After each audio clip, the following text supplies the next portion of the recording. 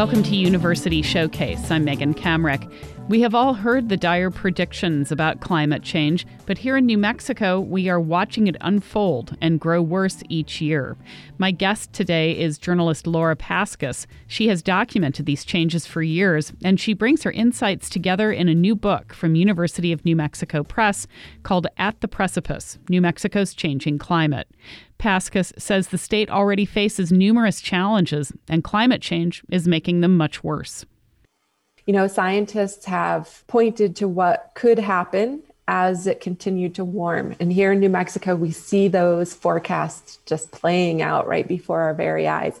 We also have populations and issues in the state that already face so many challenges, whether that's poverty or access to fair and equitable education and healthcare and all of those sorts of things. And really, climate change exacerbates so many of those problems in sort of increasing disparities between populations, but also climate change compounds so many of the problems that we are already grappling with as a state. What are the biggest impacts we're seeing now that will continue to get worse? I think the biggest impact is truly our water resources. We live in an arid region. We're accustomed to dealing with drought and poor conditions. But in the past, we've always had groundwater to rely upon. People like to look back to the 1950s and the drought that New Mexicans experienced back then. We got through that drought by pumping groundwater. When that drought ended, instead of being like, okay, let's leave that water as sort of a savings account, we just continued to pump and develop and do more and more. So, you know, we're kind of facing these increasingly warm and dry conditions, and we don't have that savings account in many places of groundwater to rely upon. So I really think water is sort of the biggest issue that we really need to confront head on. How will this all change New Mexico culturally, economically, from a health perspective? If we don't address climate change, if we don't take it seriously in terms of both cutting greenhouse gas emissions to slow continued warming and to address adaptation, you know, we really could see New Mexico continue to have a hard time facing many of our challenges, where you see power and wealth consolidated in the hands of fewer and fewer people, where you have fewer and fewer people making decisions that benefit the state as a whole. So there's kind of like that side of things that is a very real future. But I like you, I love New Mexico and I love New Mexico's communities. And I think that we have a really strong track record of resilience and creativity when it comes to survival in the desert. And so New Mexicans do have great care for the environment, thought for the future, and really care about the survival of one another. So I think one very possible future for New Mexico is that we do creatively address these solutions that also rely on knowledge and expertise that so many of our tribal and Hispanic and Spanish communities have already. We could be leading the world right now in figuring out these things, right? Yeah. So Dr. Jonathan Overpeck, who is like a person I talk to frequently for the book, something he has talked about is how the southwestern United States could be leading the way on water scarcity, on energy, on all of these issues, and helping set the standard, helping drive innovation, really leading the way. And so far we're not, but I think that we still can. You have a sort of mantra in the book. I'm going to quote, "Cultural expectations are abandoned with difficulty. People try to persist until too late. Social conflict and breakdown make the economy worse. And migration is the ultimate solution to climate change." How do you think about this in the context of New Mexico? Yeah. So, you know, I was at this talk that Dr. Eric Blindman was giving as an archaeologist, which is, you know, what my first career was in that field. And as he was talking about, you know, kind of how prehistorically people adapted or didn't adapt to climate change, he's talking about this. I'm like, holy smokes, he's talking about us right now. And really looking at those 4 points of his, it's hard to talk about adaptation. It's hard to talk about where we should and shouldn't live. And it's really hard to talk about that when those decisions are being made beyond the community level. As a society, as a culture of New Mexicans, we need to really think about what we need to change in order to have a sustainable future. And one of the conversations where that really needs to happen is in the agricultural community. We all kind of associate New Mexico's agricultural community with, green chili or small farms. That's not necessarily where the change needs to happen. I mean, obviously, what you do on your individual farm does matter, but it's really in the ways in which water is distributed and allocated in these big irrigation districts like the Middle Rio Grande Conservancy District or the Elephant Butte Irrigation District. We need to be looking at really systemic change in how agriculture works in New Mexico. That could be a third rail for anyone in politics. It really could be. And I feel like sometimes what happens when we talk about the need for this really big change in how systems are operated, it's really easy for some people to hijack that conversation and say, you're anti-farmer or you're anti-farming and you're attacking small farmers. And that's not what I've heard anybody do.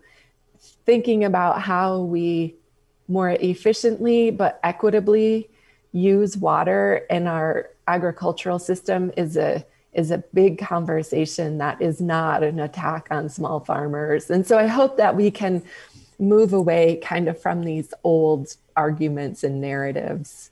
We think about climate issues being these great divisive issues, but they actually could be ways to bring people together on shared interests. Yeah. I mean, water is such not a political issue or a partisan issue, and climate change, oh my gosh, the survival of the species on this planet is not a partisan issue. And the more like people can have honest personal conversations with one another about this stuff, I think the more we realize, oh yeah, no, this isn't a partisan issue at all. This is University Showcase. I'm Megan Kamerick, and I'm talking with journalist Laura Paskus about her new book, At the Precipice, New Mexico's Changing Climate, from University of New Mexico Press. You reminded me, reading your book, what a crazy year 2011 was. First, we had that intense freeze that resulted in rolling blackouts in northern New Mexico. People lost heat. Then we had the gigantic Las Conchas fire in the Jemez Mountains, and I remember seeing that gigantic cloud you thought was the monsoon season. I was coming back from camping and I hit Abiquiu and I was like, what the hell is that? Yeah. Because it had appeared in like a day and it looked like a mushroom cloud. How did this year presage our future? Yeah, you are so right. That was such a wild year. And it really, if anything, 2011 should have taught us that in a climate changed world, there is no clear pattern. There's no sense of reliability. In a climate changed world, we're going to see these rapid and unpredictable changes. Sometimes people like to throw out there like, oh, climate change, it'll just be warmer. It'll be a longer growing season.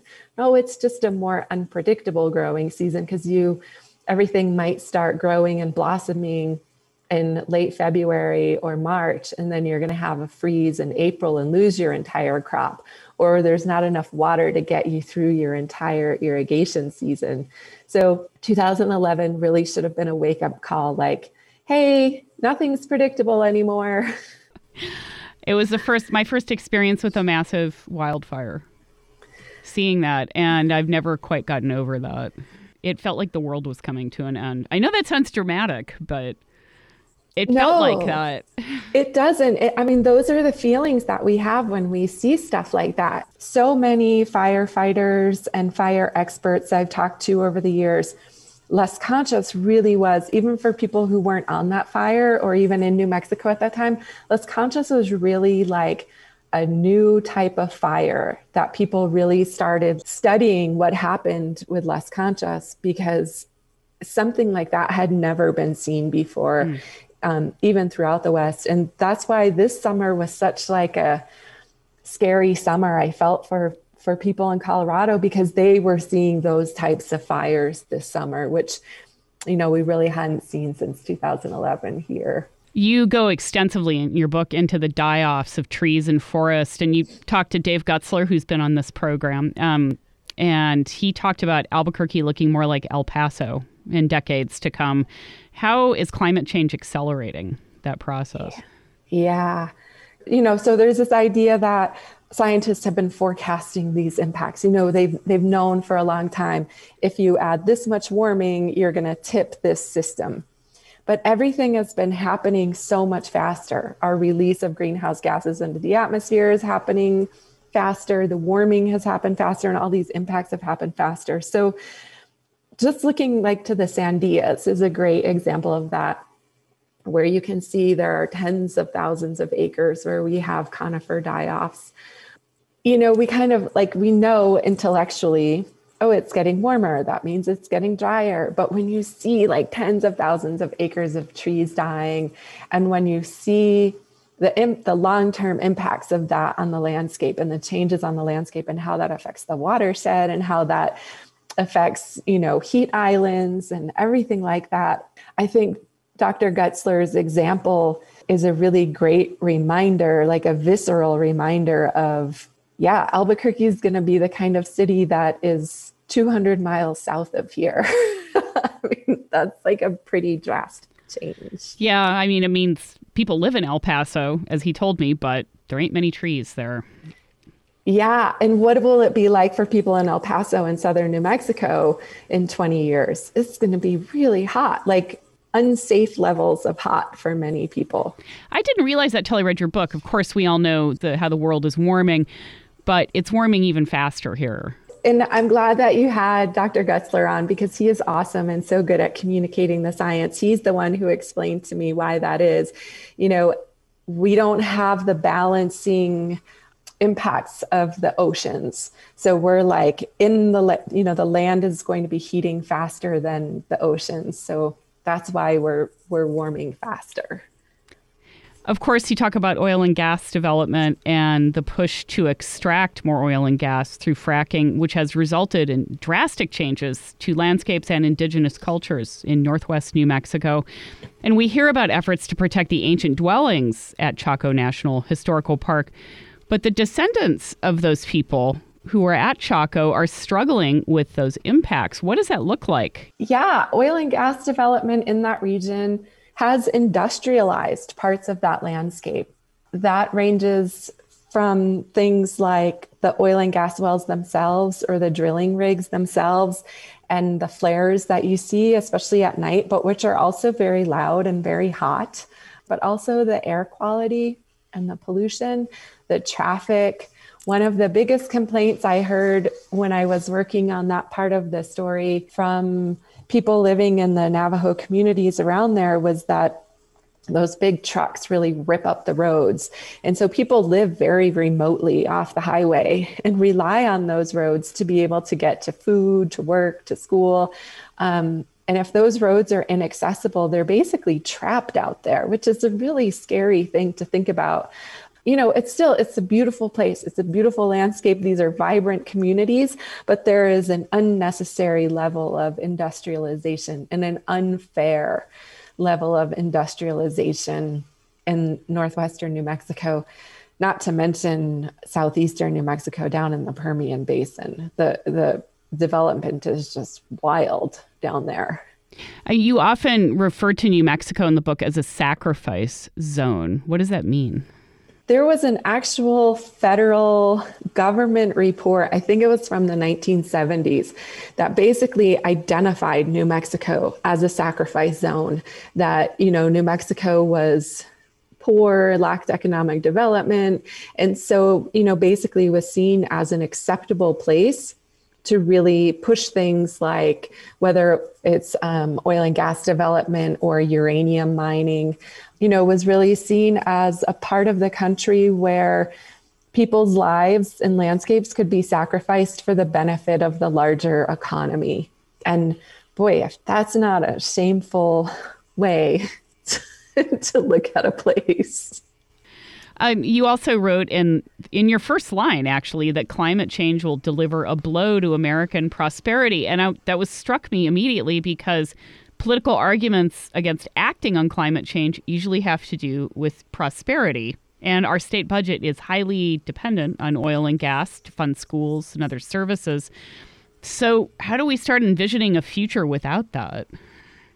Yeah, New Mexico really needs to make the decision to extricate ourselves from dependence on oil and gas. And I recognize how hard that is. And it's not an easy thing, and it's not something that can happen overnight. But the global pandemic this year has taught us so many lessons. And one of the lessons really has been that the oil and gas industry is unstable and uncertain. And global forecasters, global analysts looking out 10, 20, 30 years are not seeing a big recovery. New Mexico's used to the boom and bust, and there'll be blips, but we're never going to see these big booms. That's just not where the industry is heading. The industry has continued to cut jobs. Even when production was growing, industry was still cutting jobs because of automation and other factors. And so I feel like COVID really, at the same time that it put pressure on the budget for various reasons, also was kind of like this eye-opening experience and almost like an impetus to be like, oh, we see that this isn't a good idea. We see that it's dropping off. Let's get moving right now instead of waiting 5 or 10 years when things will be even worse for oil and gas, and certainly far worse in terms of warming and out of control emissions. If you're just tuning in, this is University Showcase on KUNM. I'm Megan Kamrick. My guest is journalist Laura Paskus, author of the new book, At the Precipice, New Mexico's Changing Climate, from University of New Mexico Press. Governor Bill Richardson focused on the impacts of climate change in New Mexico, but you write that Governor Susana Martinez reversed course on many of those initiatives, and we've seen a similar dynamic at the federal level with the Trump administration. How important is it in this grand scope of climate change timelines that we reversed course for a certain number of years? Yeah, the Martinez administration was certainly very bad timing. Really, it's so unfortunate that New Mexico lost those 8 years precisely when we did. The Obama administration really started to move forward on some initiatives, not all, and not as quickly as the administration should have or could have. But acting in conjunction with the federal government during that time, New Mexico could have made so many strides in terms of everything from cutting emissions to dealing with water security. And also, like we were talking earlier, really setting a leadership pace. We were kind of moving forward with that under the Richardson administration in terms of things like renewable energy and wastewater pollution from oil and gas, and looking at climate change initiatives and funding mechanisms.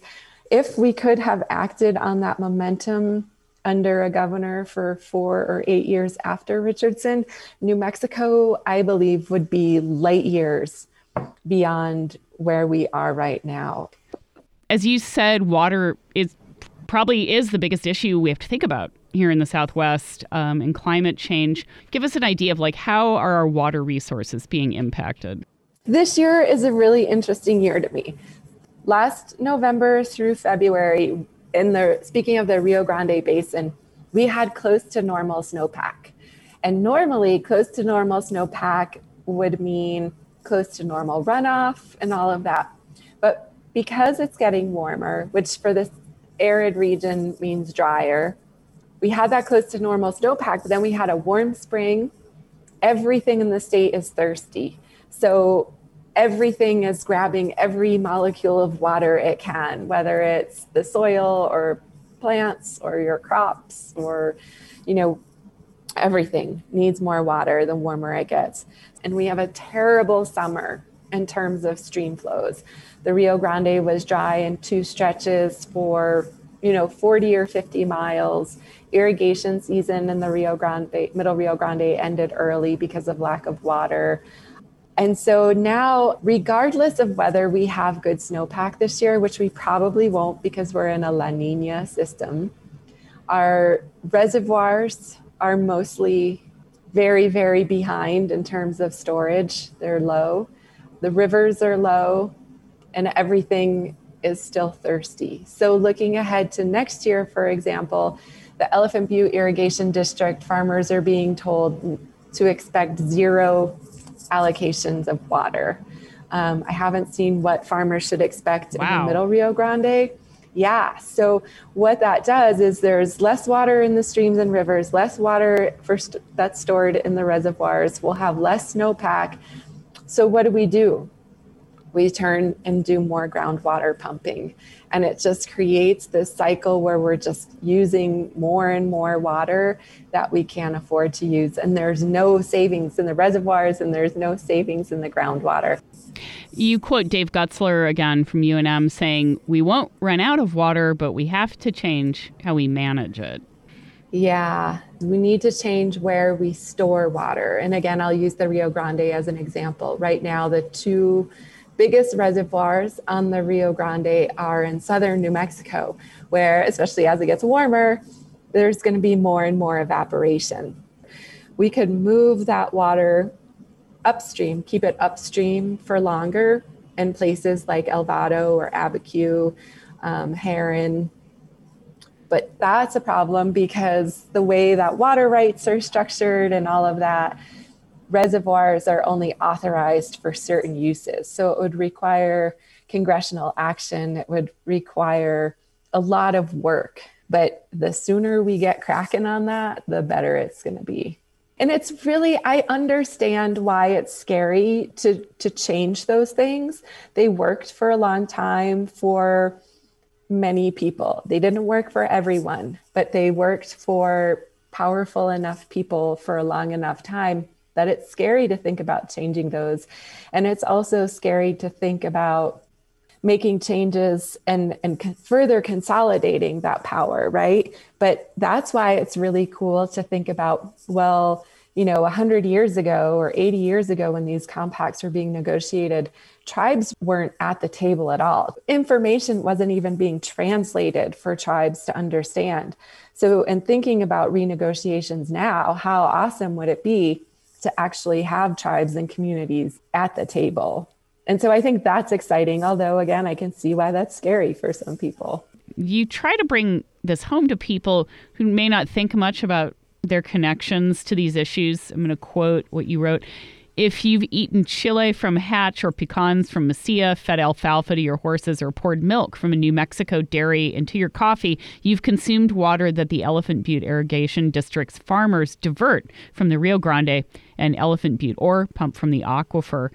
How can we get more New Mexicans to think along these lines?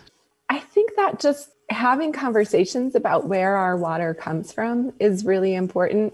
The water doesn't just magically appear out of your tap. It's like this crazy engineering and legal craziness, really. No, we take it for granted, of course, in the Western world, right?